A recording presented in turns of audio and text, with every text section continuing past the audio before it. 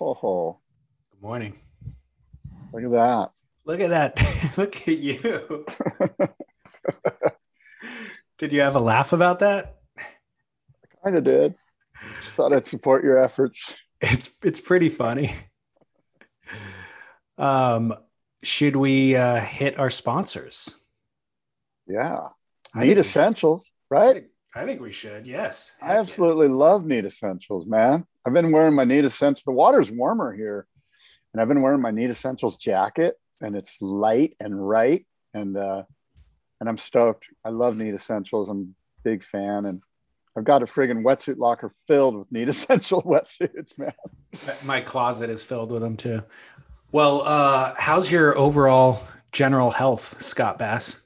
Well, I feel healthy. I do need to go in for a colonoscopy, Do you really? but sure, man, you'll get there. Have you ever had one? I have. Yeah. Insert colonoscopy joke here. Best way to stay regular, Scott? Athletic Greens. Wow.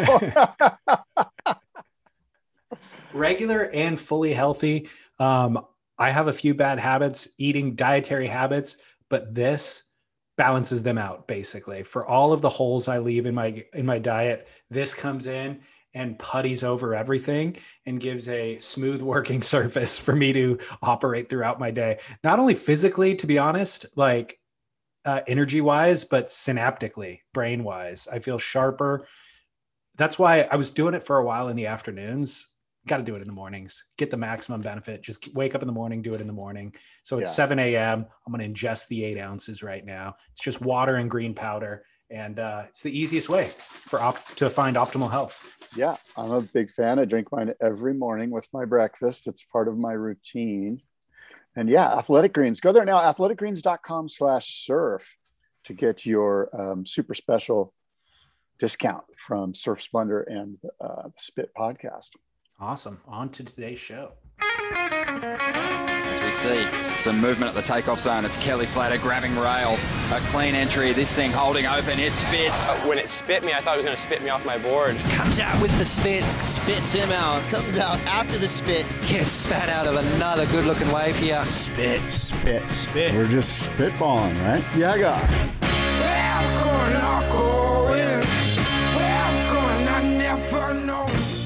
Let me ask you this. Yeah, Guy. Welcome, everybody. Yeah, Guy. It's Spit. We are talking all things surf. David Lee Scales, Scott Bass with you. It's Thursday. We took a day off. It's Thursday, June 17th. And we were speaking earlier about, or you were speaking about lapses in your diet. What's the one sort of area in your diet where you're like, oh, I shouldn't eat this, but I do anyway? Two things. Yeah. Alcohol and sugar. Those are my two vices. Oh, really? Mm-hmm. Interesting. And it's not excessive, but it's if I cut it out, I feel like I'd be 20 pounds lighter and sharp, but it's like I just enjoy it so much that I feel that it's okay to not live a super regimented life. Like if you are generally healthy and happy because of those things, then that's maybe a better equation for me than just being 100% healthy and then sacrificing some of my comfort and enjoyment, Yeah. All right. Well, what are yours? Mine are more specific. I have a problem, and it's a Lorna Doone problem. Lorna Doone shortcake cookies. And what I do is I get the Lorna Doones, and then I get a dark chocolate sea salted caramel. Holy guacamole. Yeah. So you take the Lorna Doone shortcake cookie and you combine it with this caramel and you put it in your mouth and you chew it, and there's an explosion of Are you making a sandwich?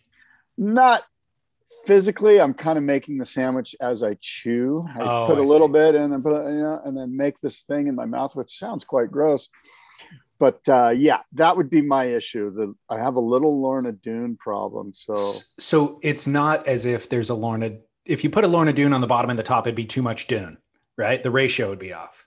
So what you're talking about is just one Doone and one caramel. One little bite of each. And Gotcha. You just kind of, go through. Now, the problem is I to my right over here in my cabinet, there's a stack of Lorna Doones cookies. Because when I go into the grocery store, I literally like look both ways down the aisle and make sure nobody's in there. And then I just scoop the whole thing of Lorna Doones into my cart. And I show up at the checkout lady or person. And she's like, wow. And I'm like, yeah, my kid's having a birthday party. Mm-hmm. And I have to lie about my Lorna Doone intake. And Distributing these to the homeless population. I'm doing a good deed. This is the first sign of an addiction, when you have to lie about your situation. Well, and the fact that they're hidden in your garage away from your family's view is also No, they're not hidden. They're just stored. I proudly display them. I have no problem. It's just that my snack drawer in my kitchen's filled with them. So the leftovers, like I said, I basically empty the grocery store when I go there. So what about the chocolate though? You're being vague about the brand of chocolate. The chocolates come from Costco, and it's one of those big sort of jars, kind of like this, filled with. Okay, I support it. I support this habit, Scott. Could be worse. Well, did you trade in the sourdough? Oh my God. The sourdough is still going strong, but the sourdough is a part of my deal for sure. And then the thing with sourdough is butter. You got to have excellent butter with it, so then that's another vice. Well, let's be truthful. That's all it is it's a transference of butter. It's like lobster, you know what I mean? Like it's really just a way to move the butter from one area to the mouth, So that's the problem with wine for me, is that it's a gateway to just way more calories, because if I had a small portion of dinner without wine, that's all I would eat. But the wine loosens up your inhibitions and like your restrictors, your restrictor valve, And so then it's like, you know what? I'm going to have a second helping. You know what else sounds good? Ice cream. After ice cream, a chocolate sounds great right now. And then, one glass after that, then you're loosened up. You're like, a second glass of wine too. I'm having a second plate of food. I need another glass of wine to go with it. And all of a sudden you've tripled your calorie intake for the day. So it's not just the glass of wine itself or the second glass of wine. It's all that comes with it. The cavalcade. Yeah. So do you just drink 2 glasses of wine, or do you ever find yourself drinking more than 2 glasses of wine? Oh, I've drunk way more than 2 glasses, but But Lauren's not drinking because she's pregnant. And so, we like to be on the same wavelength. You know what I mean? So a glass of wine, last night I drank a third of the bottle. So it'd be like a glass and a half, 2 glasses. Wow. Yeah. It's not much. Yeah. That's kind of mean though, huh? They like drink wine and she's like, oh, I'd love a glass of wine, but I can't, so you kind of just, maybe why don't you stop drinking alcohol while she's pregnant? I did for the first couple of months. No. I said, you didn't hear what I said. While she's pregnant, the full term. Yeah, I should. You're right. Good. I should stand in solidarity. Yeah. Can you? Okay. Would it be difficult? I'd miss it, but it wouldn't be difficult. Yeah. But you know what the balance is? She has to give up wine, but now she loves ice cream. So it's like now that's in the house all day, every day. And we still have 3 or 4 pints that are unfinished. Either one of us go to the grocery store, get another pint. Because it was like the flavor you saw last time, but you didn't get. I need to get that now.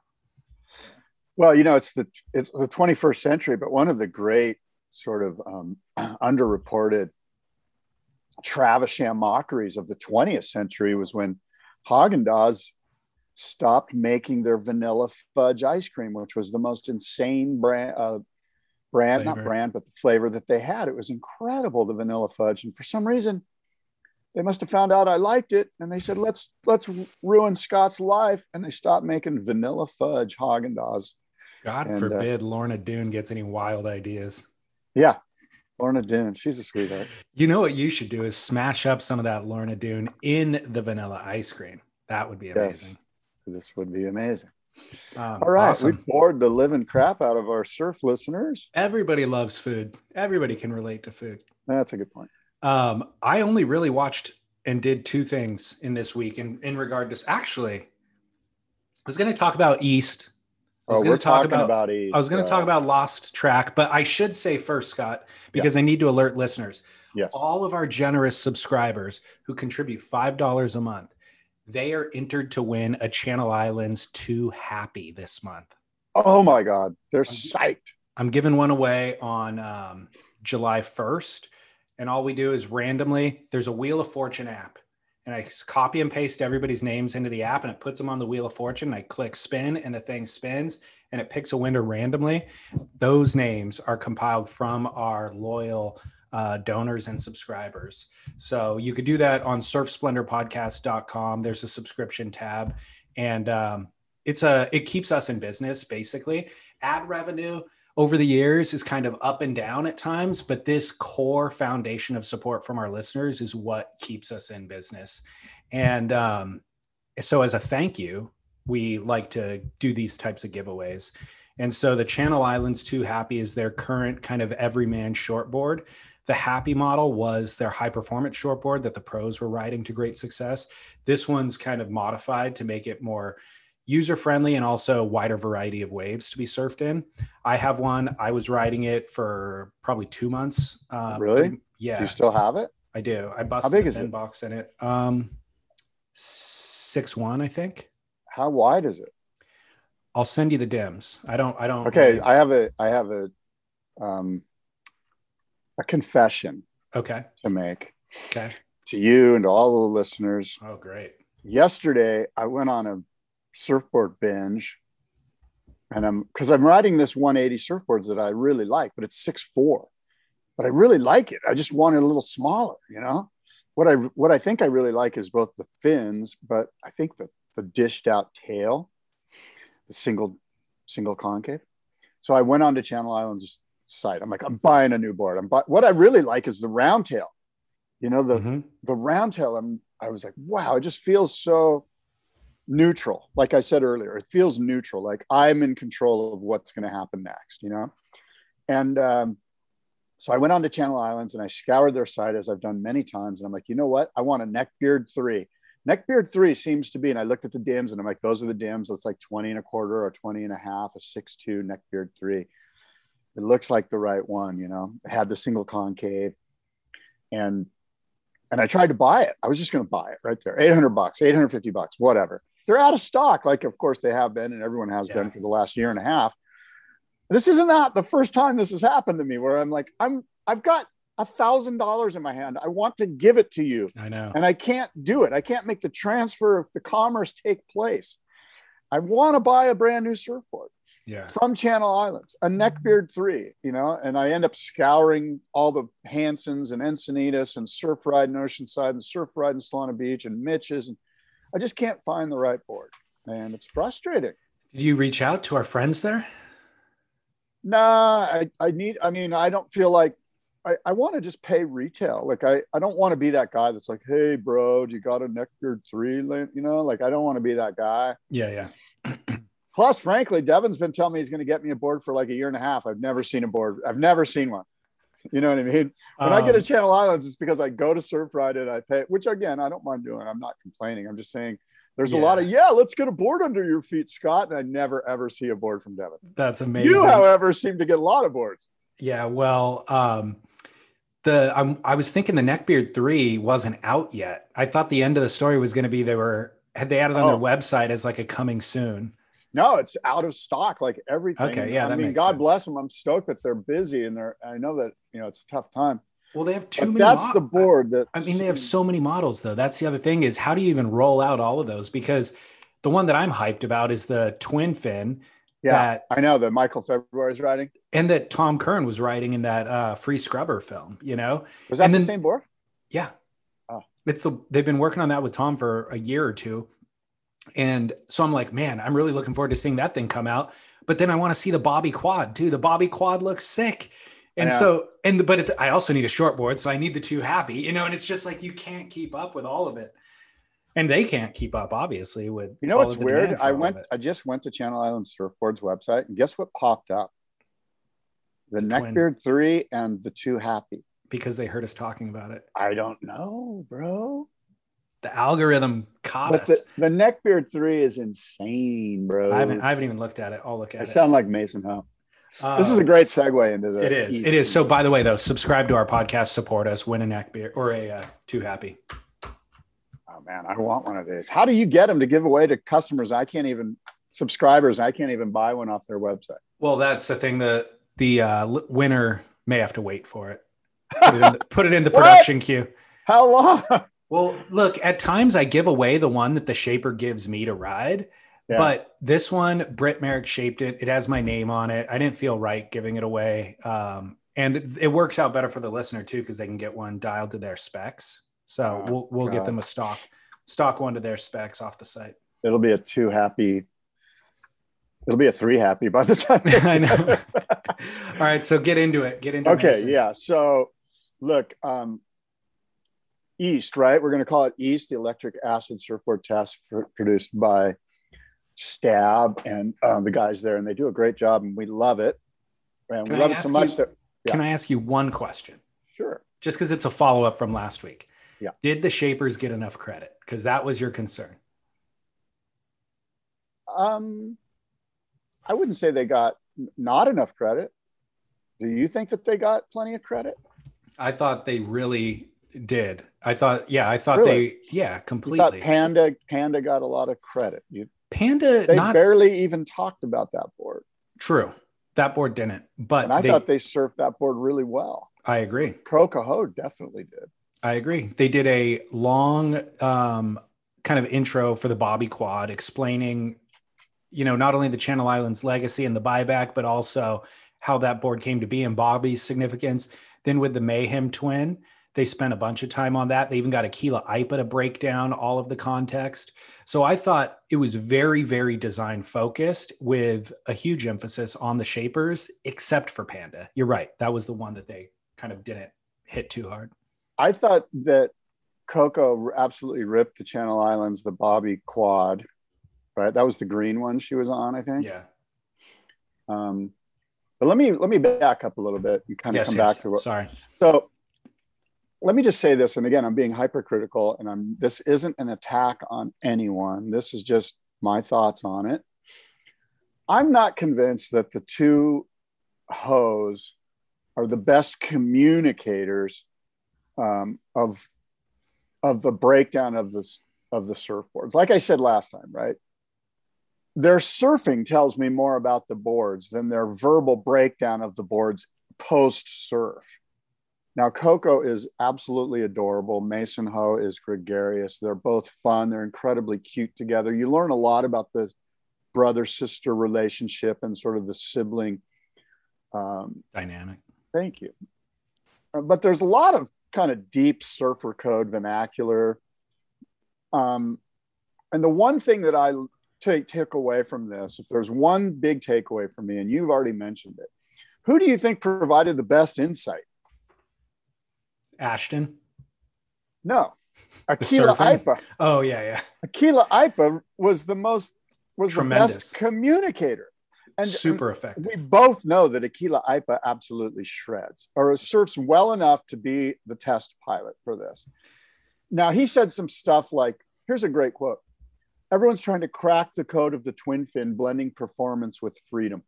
That sentence right there is some great insight. And that really is what we're trying to do as both surfers and, of course, the shapers, right?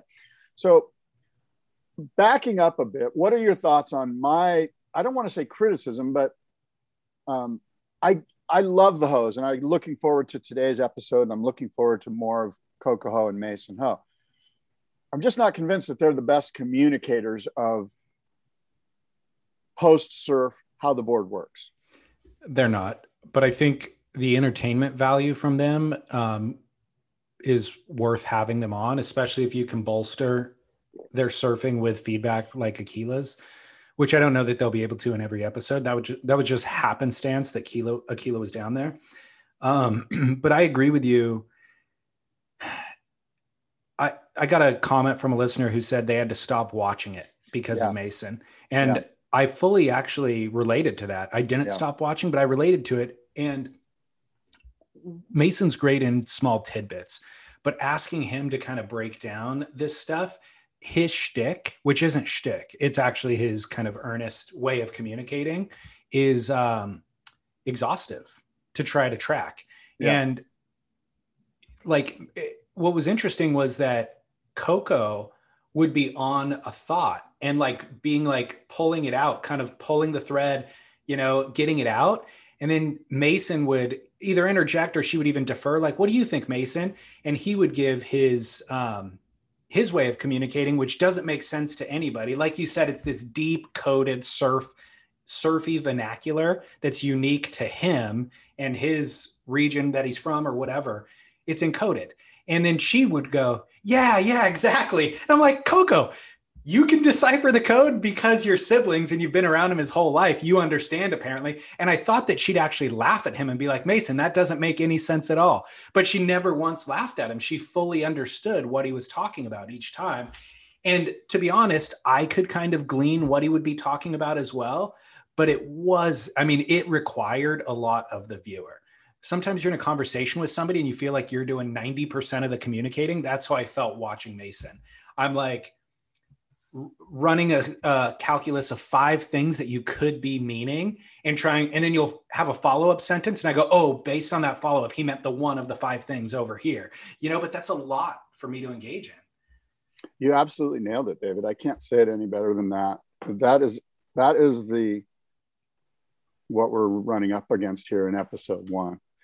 And, I sincerely think that the best East test pilot might be a shaper.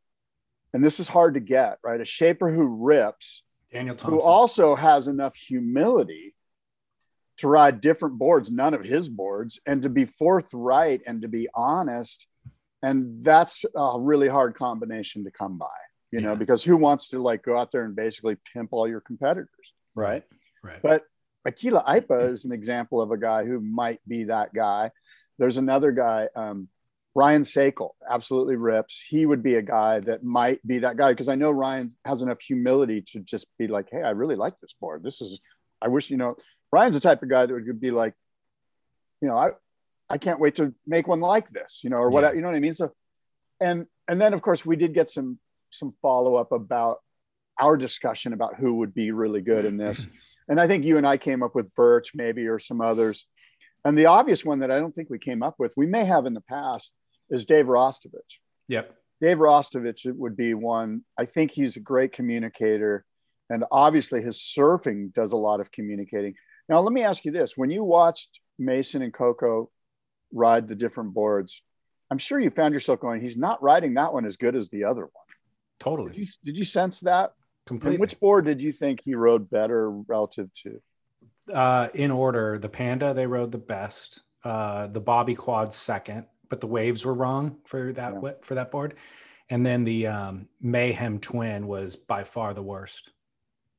Yeah, that's kind of the vibe I got too. Anyway, what stood out to me what kind of shocked me was how little they know about boards, trends in the market, designs, and shapers. Our listeners know far more than they do.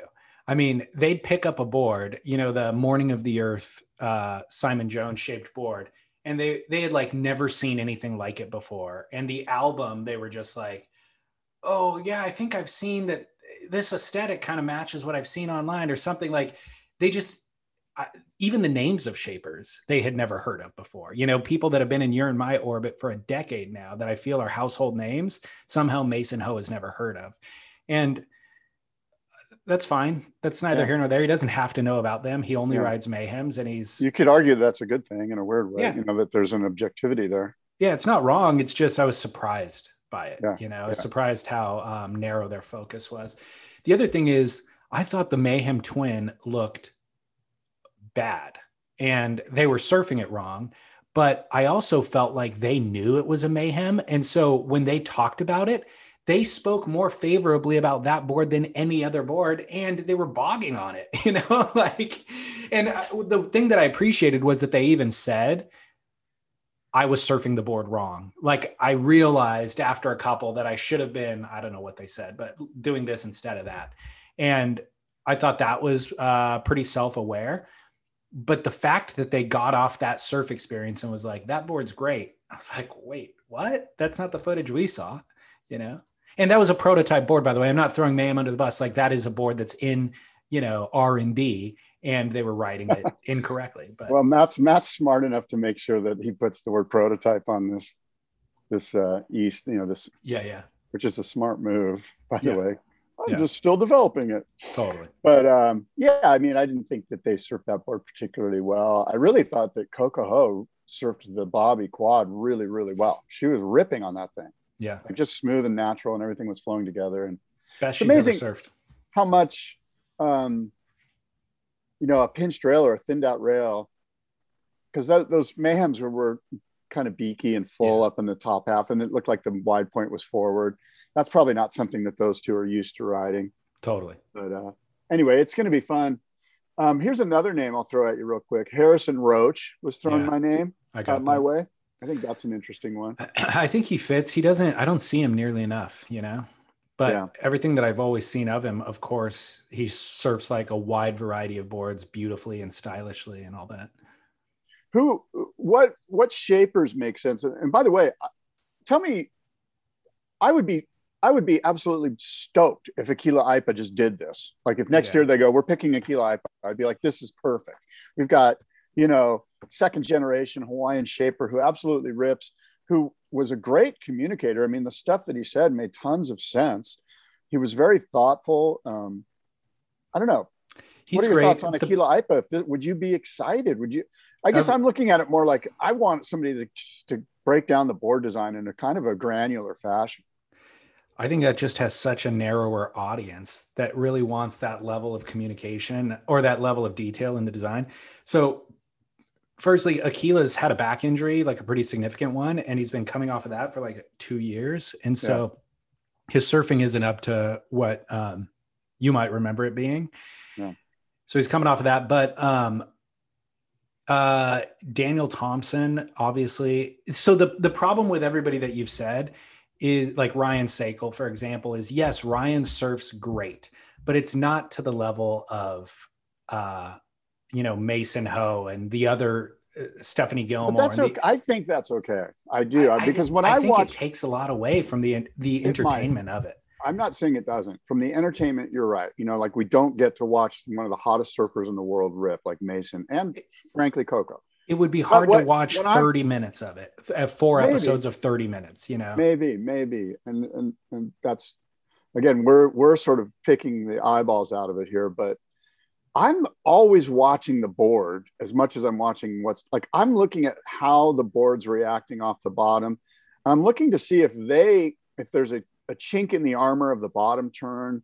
Like this is just me. I'm kind of grinding in on the way the water's flowing off the board when they're doing turns, mostly bottom turns and transitions. I want to see how the board transitions, but anyway, Aquila Ipa, I like the idea of a shaper who rips doing this, but again, it's difficult. You need, like I said, you need humility, and that's really hard to find. Somebody that's going to take their ego out of the equation. And by the way, you mentioned Daniel Thompson. I just did a podcast with him that'll be coming up on the Boardroom podcast next week.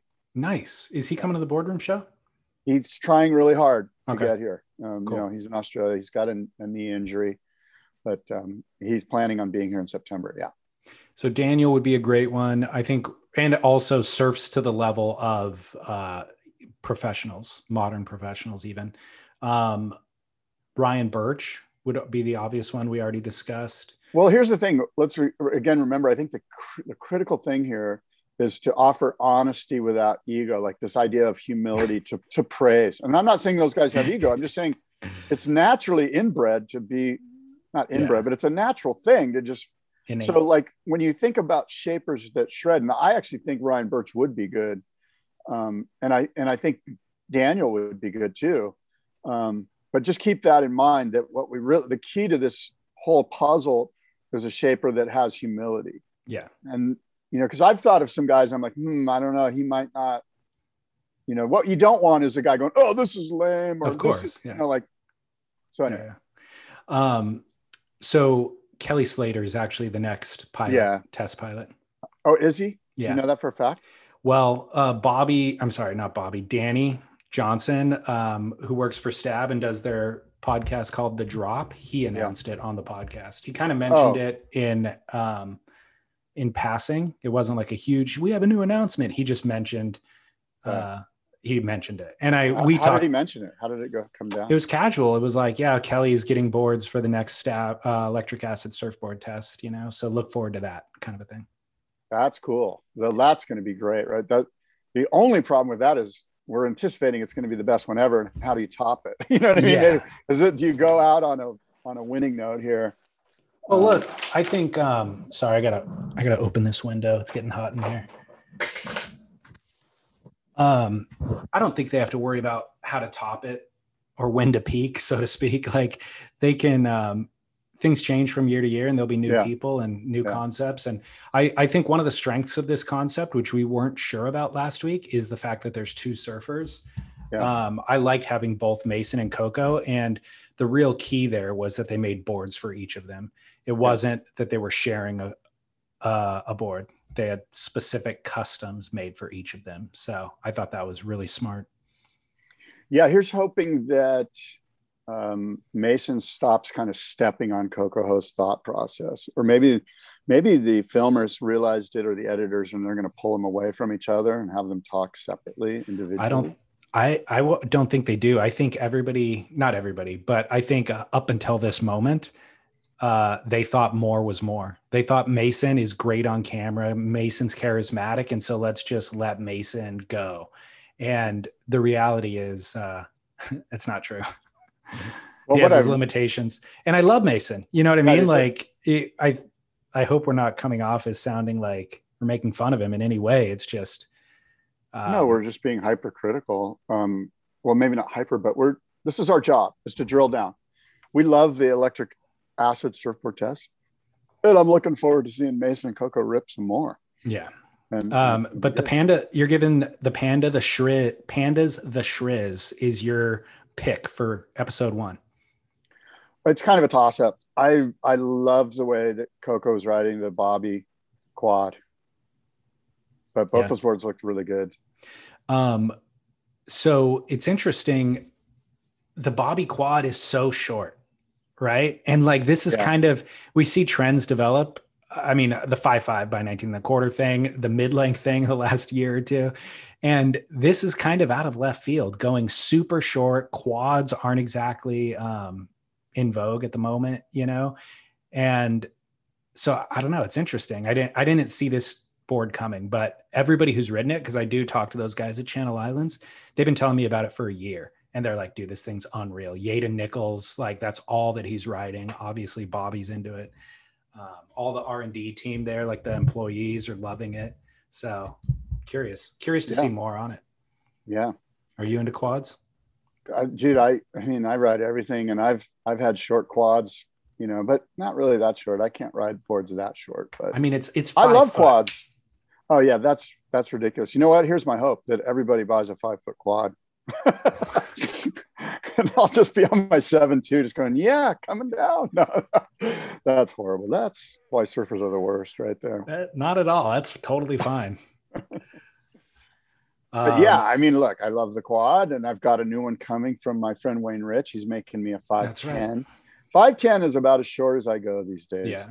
If somebody tries to convince me that I need a 5.2, I'm not sure. They don't realize how old I am. Well, again, I got to see them ride that Bobby quad more. I haven't seen enough footage on it, but sometimes it unlocks something in your brain. They're surfing it differently, that it unlocks something in your brain. You go, oh, I just need to stand here or do this instead. And the board works. Well, you and I are either in front of or behind the curve, because I'm back on 6.2 tri-fins with a bunch of concave for lift. And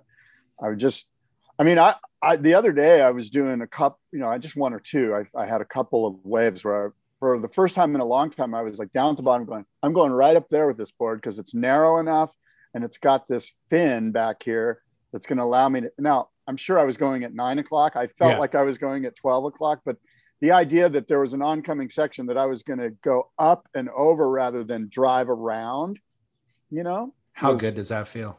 It felt great. That's what I'm saying. I'm like, oh my God, this is almost the board.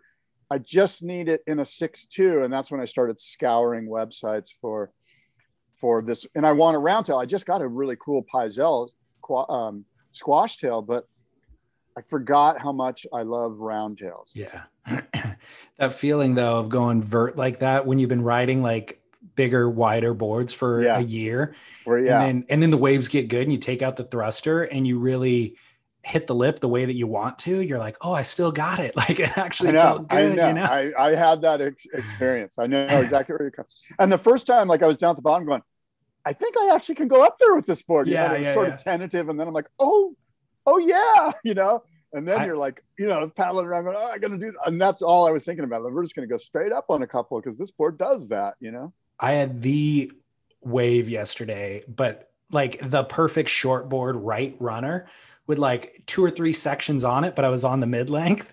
And so, but as I was bottom turning, I was looking at that section going, oh my gosh, I so wish, and unfortunately I just had to like go up and high line it and then come down, which was still fun. But then I realized that I was kind of beating myself up thinking like, man, I should have still just tried to like crack that thing. And then I was walking up the beach and I thought, I wouldn't have even gotten into the wave if I was on the shortboard. Like when that wave was approaching, I positioned in the lineup for it just effortlessly because I was on the mid length. And the way that I paddled into it as well, I would have had to take off later on the shortboard. I might've been behind it for the bottom turn. I wouldn't have been able to get up to that section, but because I positioned in the lineup and then I kind of angled into it and had the early entry and was able to be driving off the bottom at that moment was all because of the mid length, Yeah. It's funny because this board that I'm riding from Bob it's a 6'4". And so as I'm on the beach going, man, if I just had a 6'2" of this, and then I do go to that thought that you just had, like, I might not be able to catch as many waves. Like the 6'4" paddle's like a dream, I'm picking up everything. Yeah, exactly.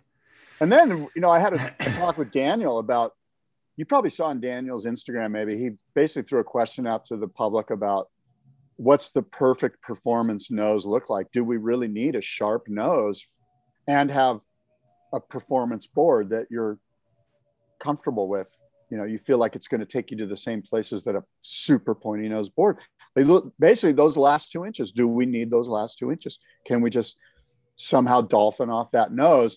And even probably more important to the marketplace, will the public buy into it? We're all so conservative. We're like, oh, it doesn't have a pointy nose. No, it doesn't look sexy enough, Anyway. Yeah. What are your thoughts to that? What's your answer? My thoughts are, I don't care what I look like, walking down the beach. Like I would much rather have a dolphin nose surfboard. And I'm convinced that a dolphin nose surfboard is going to go to the same places. I think it does too. Yeah. I don't think you need those last 2 inches. No. Surf Ranch starts tomorrow. Rio is officially gone. There's all sorts of WSL news. Were you surprised to see Rio removed from the list? No, you and I both have been speaking about this probably since they first put it on the list. We're like, that's not going to happen. And it's no surprise. And it's sort of interesting that, I guess they're just throwing, mud on the wall to see what sticks about a year ago when they put that on the calendar. And not surprised and whatever. And won't miss it, by the way. Won't. Yeah. Thank you. Barra got moved to August 10th to make room for the Olympics and everybody's kind of potential quarantine traveling to and from Tokyo. So Barra is in Mexico. Do you think that will happen? I do. I do think that will happen. Me too. That area is open for travel for tourists, surfing tourists. Everyone's down there surfing. It's kind of like, I don't know, the last 4 or 5 years, it's been sort of, I don't know what the phrase is, the spot du jour, if you will, or that would be spot of the day. How would you say French in French? How would you say? En vogue, yeah, spot de vogue, spot de vogue. And then Tahiti got moved back a couple of days to August 24th, and then we'll end at Lowers. So that's what the rest of the season looks like. Beach Grit rumored that Snapper is gone. Did you see this news? I did see this news. So from Derek Riley. When it comes from Derek, you feel like there's some validity to it. Agreed. So he gave a quote from the state tourism minister, Sturls Hinchcliffe. And actually, before I get to that, I'll give you Derek's writing. He says, sensing blood, New South Wales and Western Australia created war chests of up to $5 million to snatch the event away from Queensland, which offered $500,000 towards the running of the event, believed to cost around $4 million.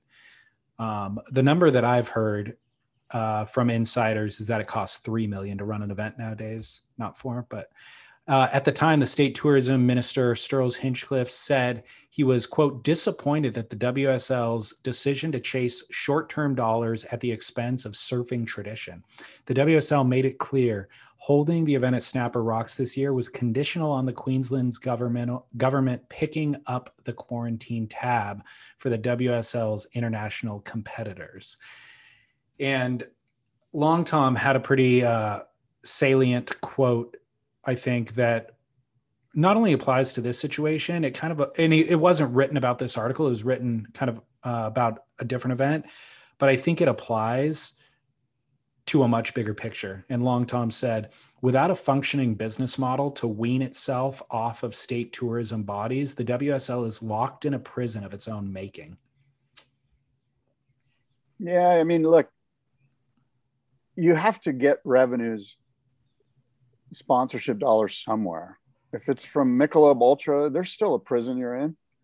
You know, if you're Yes. if you're banking, I understand what he's saying. He's basically saying without tourist dollars from bureaus, chambers of commerce, so to speak, governments, we can't run events. Well, without dollars, you can't run events. So who cares where you get the dollars from? Look, I think the point there is those state tourism things were, they've always been used or they've been collected when possible, but they were never the core business model. And I think that the WSL has gotten itself into a position where they don't have sponsorship dollars coming in anymore. And let's go way back, by the way, for the listener. Prior to it being the WSL, it was the ASP. And the ASP's model was the event costs at that time $2 million to run. So they would have one of the big surf brands sponsor each event to the tune of $2 million to cover all the costs. And then for that, the sponsor, Quicksilver, let's say, would get the rights, the licensing rights to the visuals, the footage, the content from the event. So they would either use that in their own marketing and or also try to work licensing deals on the side to then sell it for, streaming on or for television viewing or whatever. So they were able to recoup that $2 million investment. That business model worked to varying degrees. Sometimes it worked great. Other times, it'd be a loss, but it worked because especially the brands were still making money by selling all the clothing and all that sort of stuff. So it made sense. If it was just a marketing expense, they still would have done it without the back end earning. Well, the WSL came in and they threw that model out and they said, no, we are going to retain all of the content licensing rights because we have these ideas for ways that we can put this out into the public. Well, now it's been 7-8 years that the WSL has been doing it and they've struggled to do that successfully. So now they've been going that long without having the $2 or $3 million sponsor revenue coming in per event. And now it feels like now they're kind of working these other deals to try to make up for those losses. But I think to Long Tom's point is, if you didn't realize the business model was broken in the last 8 years, then don't make these decisions. Don't forego the Snapper event just because the money's over here right now. There's a much bigger picture at play, and you're making these very short-term decisions, and you've lost the plot. Yeah. No, these are great points, and that's a really great breakdown that you did. And a couple of things on top of that too. When the WSL sort of changed the model, and they I think they were assuming, hey, what we'll do is we're going to change the model. The brands don't get the license to the end content anymore. We own it. But hey, would you still like to sponsor this event? And the Quicksilvers were like, no. And oh, by the way, it was sort of a perfect storm because at that point, Quicksilver and Billabong were in bankruptcy. Yeah. It was kind of like not a good time for brands to go, yeah, I'll give you $2 million. Now, when the ASP was running it, the other cool thing that the brands got, first they were flush with cash. Everything was rosy, 2002, whatever, internet booms going off. And they got the ability, like Quicksilver could, or say Billabong could run an event, Kelly Slater could win it, and they could market Kelly Slater even though he was a Quicksilver guy. Yep. And that didn't obviously go well with a lot of people, but that was one of the benefits too. And it was like everyone was it was very incestuous. Everyone would go down to the SEMA Surf Summit together and shake hands and kiss babies, and we're all making money.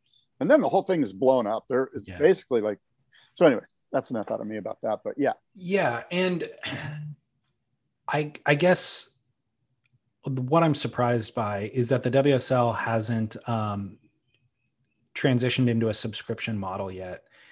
I mean, the writing was on the wall for subscription kind of servicing 5 years ago, if not more. I mean, if not pay-per-view, like NBA, NFL, like everybody has this kind of all access type pass.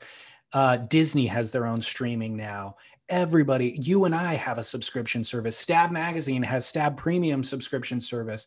The fact that the WSL hasn't just said, look, instead of chasing 100 million viewers, and then trying to have all these revenues coming in from all these sponsors, let's just focus on 5 million viewers and have them each give us $60 a year. They could run a business on that. Let me ask you this, and I'm wondering if this is what goes through their mind when they're thinking about this process and this model that you've summarized here. Let's say they go, Snapper, we're going to do it. It's a subscription model. It's, like you said, $60 a year and whatever, $5 an event. And they do it, but some guy goes down to the beach with his camera and just goes, you know what? I'm going to live stream this.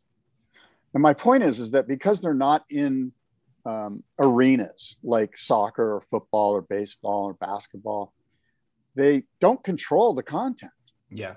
Now, I'm not saying that that's what's necessarily going to happen, but you got to know that there's going to be some rogue. Now, I know they don't get the production value. They don't get the commentary. They don't get the professional broadcast team.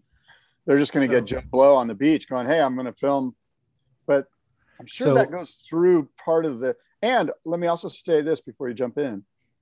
I think they were going to go to a subscription model, and then COVID hit, and you're not going to do a subscription model when you don't know what the hell's going on. Yeah.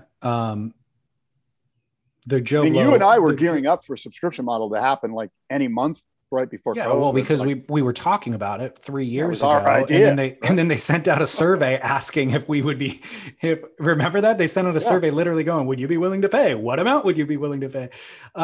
But the Joe Blow filming thing, if there's a big UFC fight on, I want to see like the knockout and the final, submission or whatever. But I don't want to pay the $60 for the event. What I do is I go on Twitter and I search the hashtag for the event. And there's a bunch of people who did exactly what you said. They filmed the TV and I watch it. I just watch the highlight that I wanted to see. And that's my workaround. So that's the equivalent. The people that are posting that on Twitter are the equivalent of the guy filming on the beach. But the UFC still sells millions of pay-per-views, despite me finding the workaround. They still make their money, So the WSL won't be able to stop certain things like that. Yeah. But they'll build an amazing viewing experience that you and I have no problem paying the $5. I think what you're saying is if their product is good enough, they don't have to worry about that. Exactly. That's exactly right. And that allows them to have the freedom to make the right decisions for surfing, put the best surfers in the best waves and all that sort of stuff. They're not beholden to all of these other, I don't know, whoever. So let me ask you this, and you may have mentioned this earlier and I missed it, but where does the Snapper event, where are they going? Are they going, we know they're going to Bells, right? Well, Bells is still on. Bells, I guess, is on for 3 years, but based on Derek's thing saying that, New South Wales and Western Australia created war chests of up to $5 million. Okay. The event would be in one of those two states. And we don't know. They have not announced a location. Where would you like to see New South Wales? I mean, Lennox, but they're not going to, they already got booted out of Lennox previously. What about, is Byron? No, Byron's too much like San Onofre. I don't know of high performance. But by the way, I'm going to miss Snapper. I think Snapper is a phenomenal event and it adds something that there's no other venue on tour, and I guess legacy. The Legacy, I mean, I was shocked to see it's only actually been on tour since 2002. I thought, yeah, but I mean, just in general, Yeah. Kira, like just the legacy of surf culture, like the fact that, oh, Snapper's not good, but Kira's insane. Let's go to Kira. Like, like there's just so much culture, right? Yeah. I think that they could make an argument that Barra, it's a running right, Point Break, Surf Ranch, whatever. But I mean, in New South those Wales, aren't Snapper.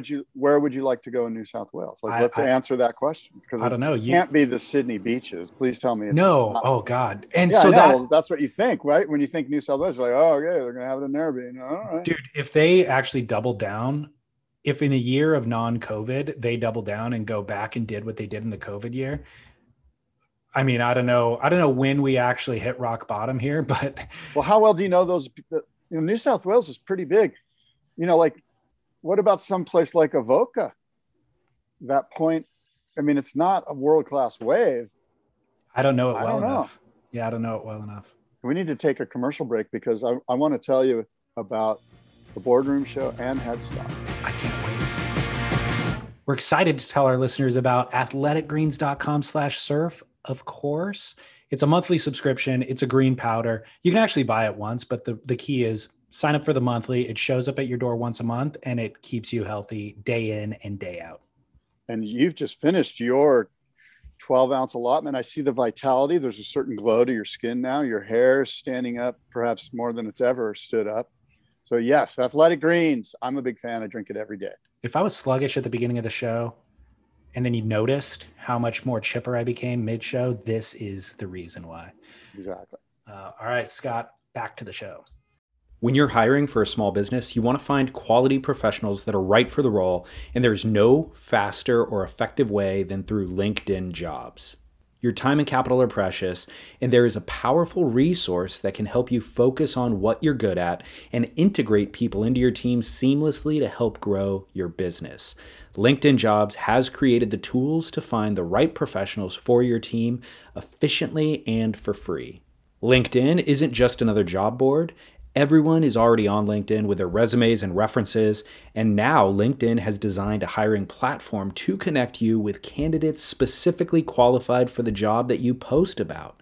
More than 1 billion professionals meticulously organized to connect people by skill set to help us all advance our position. 2.5 million businesses already use LinkedIn for hiring, and 86% of small businesses get a qualified candidate within 24 hours. It's that fast, easy to use, and effective. LinkedIn Jobs can help you write job descriptions, filter the right person to you, and give you the tools to help you interview them like a pro. LinkedInjobs.com/surf is where you go to post your job for free. Yes, totally free. That's LinkedInjobs.com/surf to post your job for free. Terms and conditions apply.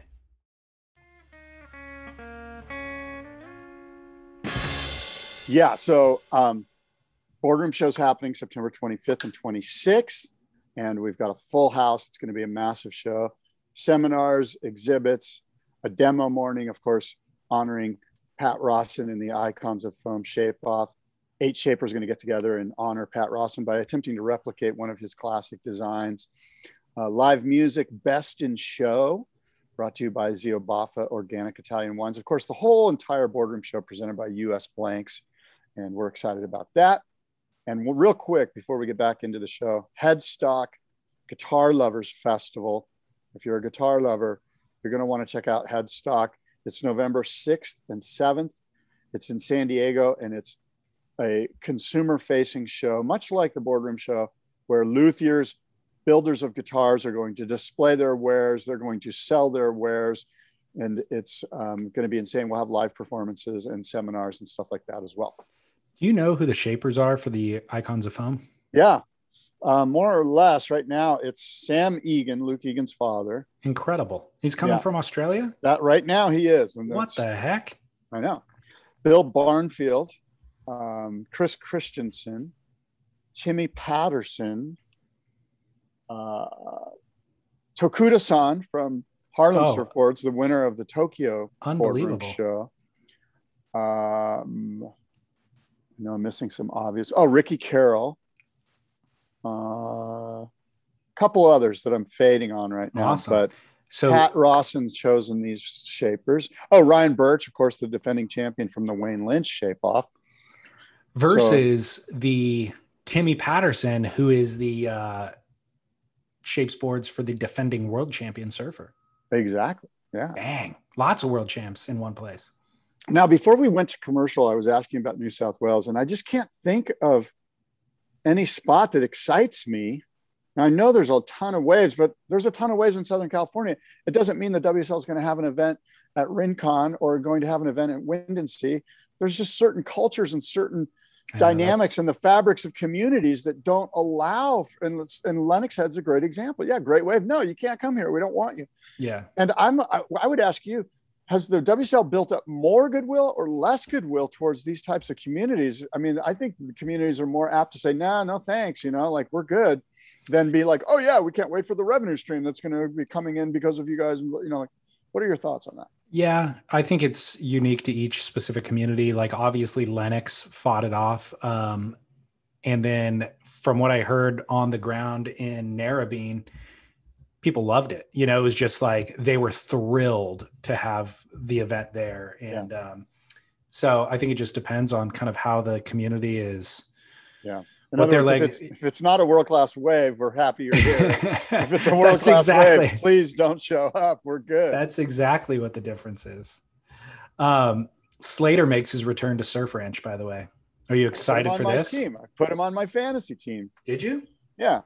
Terrible pick. He's a third-tier guy. I wouldn't look. He's a third-tier surfer on the WSL. I agree with that statement.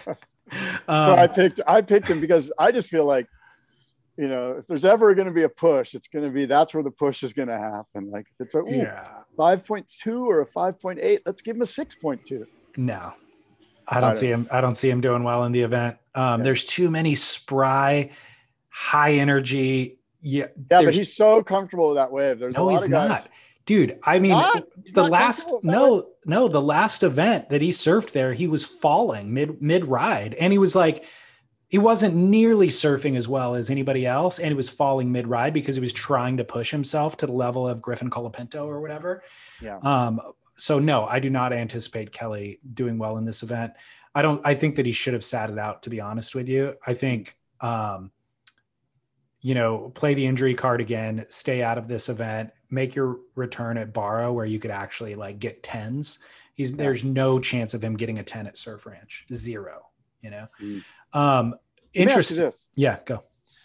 Remember we had our list of top 10 waves of all time top 10 waves ever ridden, right? And we had waves like Tom Carroll's 1991 snap at Pipeline on a Pat Rawson board, by the way. Tom Curran's apartheid wave at J Bay in 92. Derek Ho's incredible pipe barrel I think it was in 91 or something like that. Anyway, there's all these iconic waves that everyone goes, oh yeah. I was thinking this morning, here's one that may or may not be able to crowbar into the list of top 10 all-time waves ridden. Hard list to crack, right? We've already got like 20 waves that should be on this list. Kelly Slater's very first wave at the Surf Ranch, the one that broke the internet, I knew you were that in there. Is that in there though? Is that one of the top 10 waves of all time ever ridden? No, it wasn't. It was an important moment, to kind of usher in this new era that we're in now of wave pools, but it wasn't like a heroically surfed wave. It was, the wave itself was beautiful, but it wasn't like the best surfing we had ever seen done. You don't think it was a pinpoint on the timeline of surfing's history, this moment that was captured, where we all just went, holy shit, did you see what Kelly Slater created? We did do all of that. I mean, culturally, historically significant, maybe. Yeah.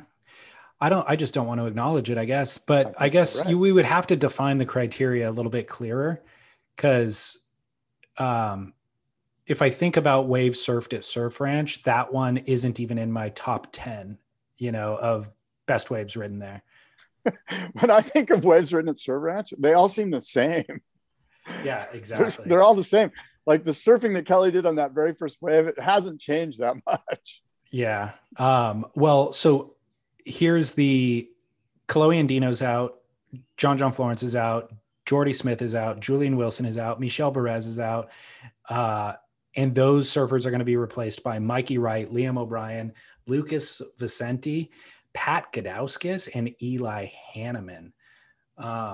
It's also a different format for this event, different structure. There's no heats, or it's a different structure of heats, and different ranking system, or like kind of tiered ranking system than any other event on tour. And that is, of course, because the waves are predictable. So every surfer, they're going to go in runs rather than heats. And each surfer, you can go look at the schedule of events, basically, or schedule of runs right now on their website. So it's like starting tomorrow morning, right at 9 a.m. or 8 a.m. I don't know who the first surfer is, but let's just say Adriana de Souza, he gets his right and his left. And then the next surfer gets their right and their left. And then the next surfer gets their right and their left. And scores are based on a right and a left. There's no heat strategy in this format. There's no priority. It's just the actual surfing on the wave that gets scored, obviously. Yeah, you and I've been lucky enough to surf there a couple times, and I will say that although the wave is basically statics, the same wave over and over, there is wind issues. There are wind conditions, and you could easily get good wind conditions, and then 3 hours later, a fellow competitor could get horrible wind conditions, at least on one of the waves. And they've allotted time in the schedule to let people have redo. If they get, I remember last time Malia Manuel got really screwed with a wave that was, it was a left that was just like really crumbly the whole time. And so they let her redo that. Well, the other equation, the other side of that is, look, when they have half pipe runs in Olympic snowboard, there's certain times in the day when the snow gets slushier and softer and because the sun came out or whatever, you know, like conditions change in those environments as well as all. For sure. And I guess we could make the argument that you should have to respond to the wave just like you do in the ocean, right? You should just read the wave and be able to apply and respond to it and impose your will even. And the idea that we're all in a headspace here where we're expecting a section and waiting to see what a surfer does on that section versus what the previous surfer did on that section puts it in a whole different kind of mind space. And maybe that's how they justify giving somebody a redo, a mulligan. Yeah. Interesting. So what are your thoughts? Are you watching? No. Dude, I looked at the schedule of who's surfing when, and it was so unbelievably tedious. I was like, okay. And then I'm like only at 9:30 in the morning and I was already bored through the tedium. And then I realized, I think this would be okay if I was busy moving throughout the day. So if I'm cleaning the house and I'm doing the lawn and then I'm going to work a little bit and I'm watching it a little bit here and there, I'd be okay with it. But the idea of sitting and watching an event is just painful. And the highlights will be kind of all you need. You know, like if they put together a 5-minute highlight package at the end of the day, I think that's adequate. Yeah, I'm not going to be tuning in, and I wish I was excited about it. I'm simply not. And there's a lot they're competing against as well. I mean, from me personally, my standpoint, there's NHL hockey, there's San Diego Padres baseball, there's the U.S. Open of golf. There's a friggin' pickleball tournament here in Encinitas this weekend, believe it or not, like a world tournament. Wow, if the WSL lost to pickleball, that's bad. Well, it's not on TV. You got to go watch it in person. But anyway, my point is there's a lot, going on. Yeah. So, and what about the heat? The heat is actually interesting to me. I think that's a story that is being underreported. Yeah. I know Beach Grit did a kind of a tongue-in-cheek thing on it, but I think that's actually a concern. Yeah. That's a massive. Are they allowing spectators at this thing? Oh, great question. I do not think so. I haven't even thought about that, but yeah, I haven't seen it advertised that they were anywhere. Cause usually that's something that they try to advertise heavily to sell tickets. Yeah. I mean, if other events haven't highlighted the need for fewer surfers on tour, I mean, this is the icing on the cake. Like when you look at that list of names and you realize how long it takes to run this event, and 20 of them don't even have a shot at not only winning the event, they don't even have a shot at getting a 9 on a wave, like, then what is the point? What is the exercise that we're doing here? David, don't you agree? You're waving it off, bro. Don't you agree? I mean, you look at that list and you're just like, why do I have to watch this guy? Why do I have to watch that guy? Why do I have to, like, there's no chance, like I said, that Kelly's going to get a 10 out there. And I'll tell you who will. You're not going to watch Kelly? I'll watch him because it's part of my job, but. Will you watch Adriana? No, heck no. I'll look away out of spite. If he comes on the screen, I'm just going to go like this. But I'll tell you, I'm going to give you my picks. Okay.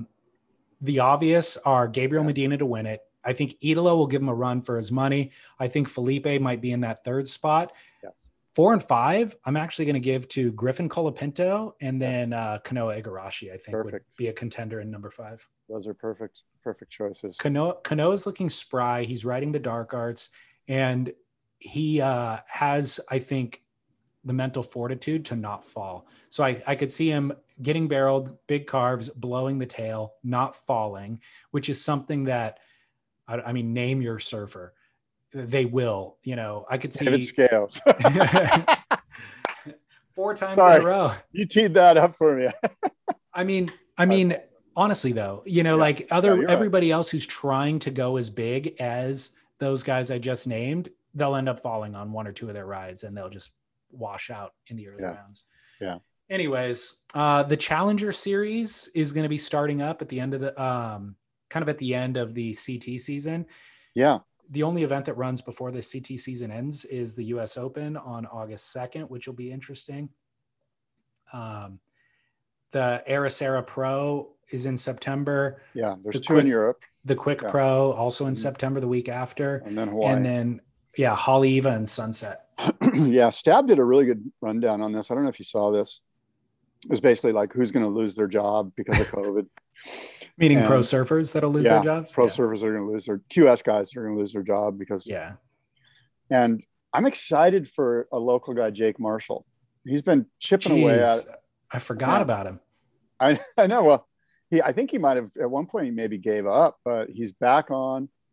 And basically the summary of the Stab piece is that it usually takes 4 to 5 years for guys. And those guys usually start at like 120th, and the next year they're at 80, and the next year they're at 60, and the next year they're at 25th, and the next year they're at 9, and they make it. Like there's a charting, an upward, graph that moves upward, left to right. And those are the guys that do good. And Jake has that movement, has that sort of lineage up the chart. Yeah. And so I'd like to see Jake because he's a local guy and his dad's a good guy and his family are good people. Like I just, that's a purely biased opinion, but he's a red hot surfer. And frankly, he was about to qualify, except for, you could argue that they pushed Parco through a heat because it was his last year on tour. And, it's neither here nor there, but it was one of those toss-up heats where you're like, God, if he could have made that heat, he would have qualified. Was that at Lowers? No, it was at Haleiwa.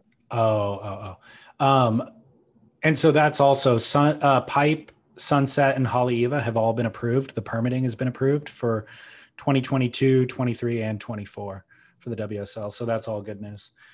There's a ton of drama there, even though I poo-poo the QS and like kind of, you've heard me say, oh, whatever. There is a ton of drama there that could be, that has been and can continue to be made into really good short snippet stories. And they did a really good interview. It's not super deep, but Stab talked to Jake Patterson, and he's sort of the coach guy that gets these guys on tour. He's sort of the go-to guy, one of them. Anyway, there's potential for great content there if it's done right. The drama behind qualifying for the tour.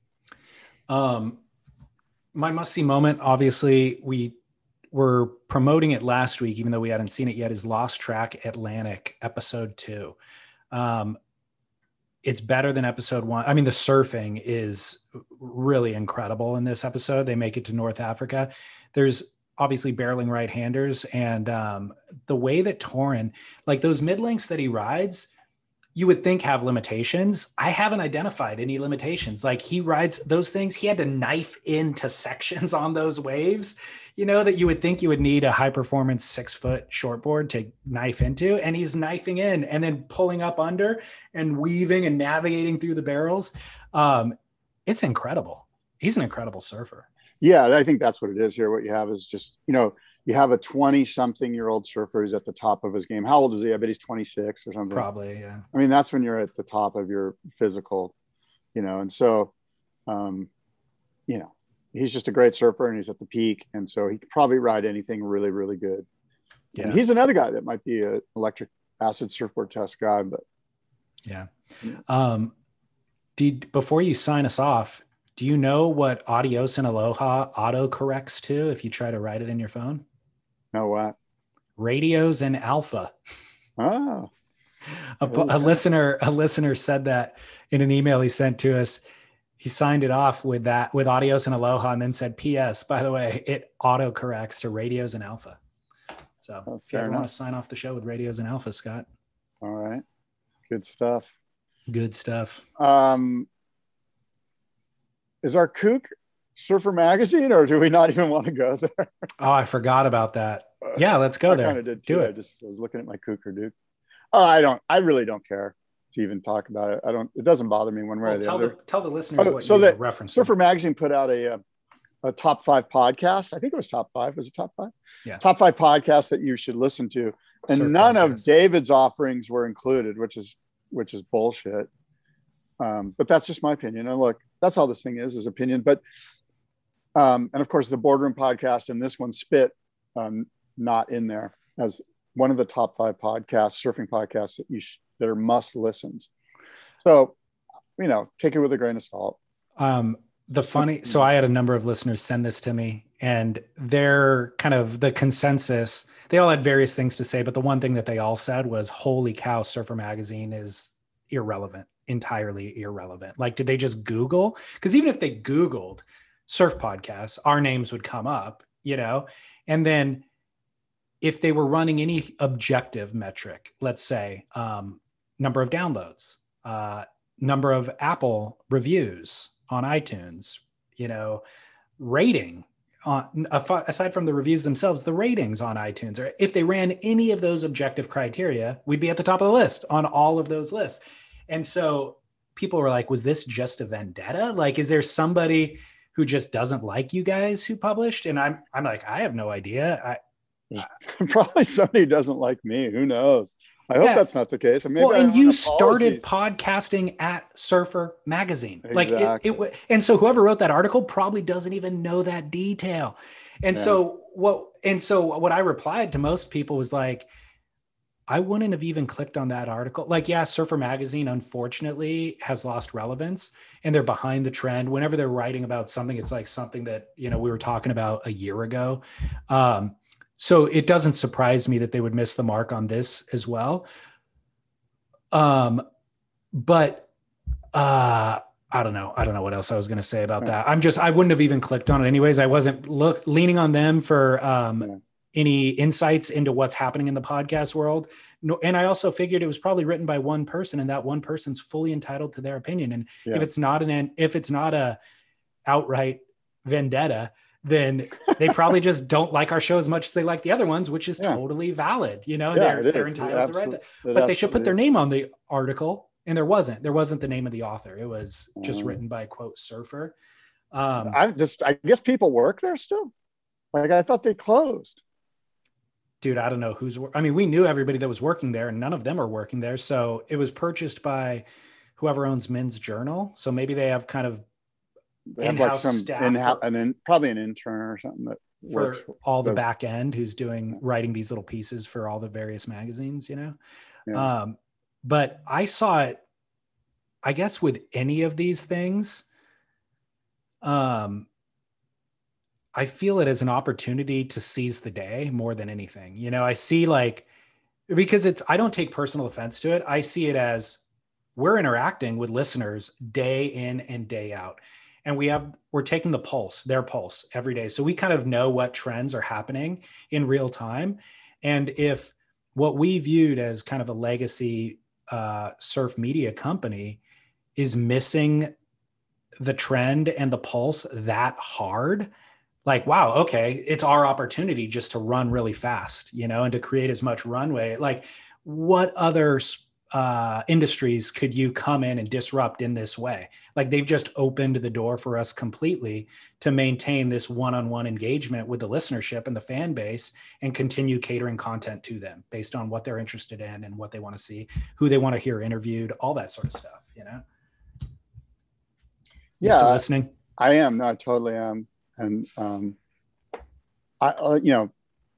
my take on this is, okay, that's fine. I've always just been like, you know what, me personally, I'm not for everybody. There's definitely people that are like anti, and that's fine. You know, like you just can't please everyone. It's none of my business what other people think of me. Yeah. Which is why I didn't take it personally, but I looked at it from kind of a business perspective and just thought, Jesus, man, this is a real opportunity here. They're missing the plot of what people are actually listening to. Yeah. You know, it's too bad for Surfer. It's really, I mean, it's been a challenge in my adult life to see some of my heroes fall from grace, or like just to like not have the sheen of youth where you just idolize who these people are, you know, and you get to be an adult and you're just like, by the way, I was up at Surfing Heritage and Culture Center the other day. And remember we were going to do the podcast from John Severson's desk? Yeah. And I talked to him. I'm like, God, right before COVID hit, David and I were just about to start doing each and every podcast from John Severson's desk, the founder of Surfer Magazine. They have his desk, the one that he worked at for decades and decades on classic Surfer Magazine. And it would have been so fun for us to podcast from the desk of John Severson. And we would have done it with great reverence and respect. And then I was like, I don't know, David and I are pretty comfortable with Zoom. It's so much easier than to drive up, him to drive down and me to drive up, you know, each week. Anyway, that was an opportunity lost, but COVID interrupted it. It's not our fault. Right. Yeah. All right. I think that's code for we're going to continue to do Zoom podcasts. It's so much easier. They're good. It works fine. The beauty is that we had so much one-on-one, you know, just for before that. Yeah. All right, Scott, good show. Yes. Go surfing. Until next time, adios and aloha.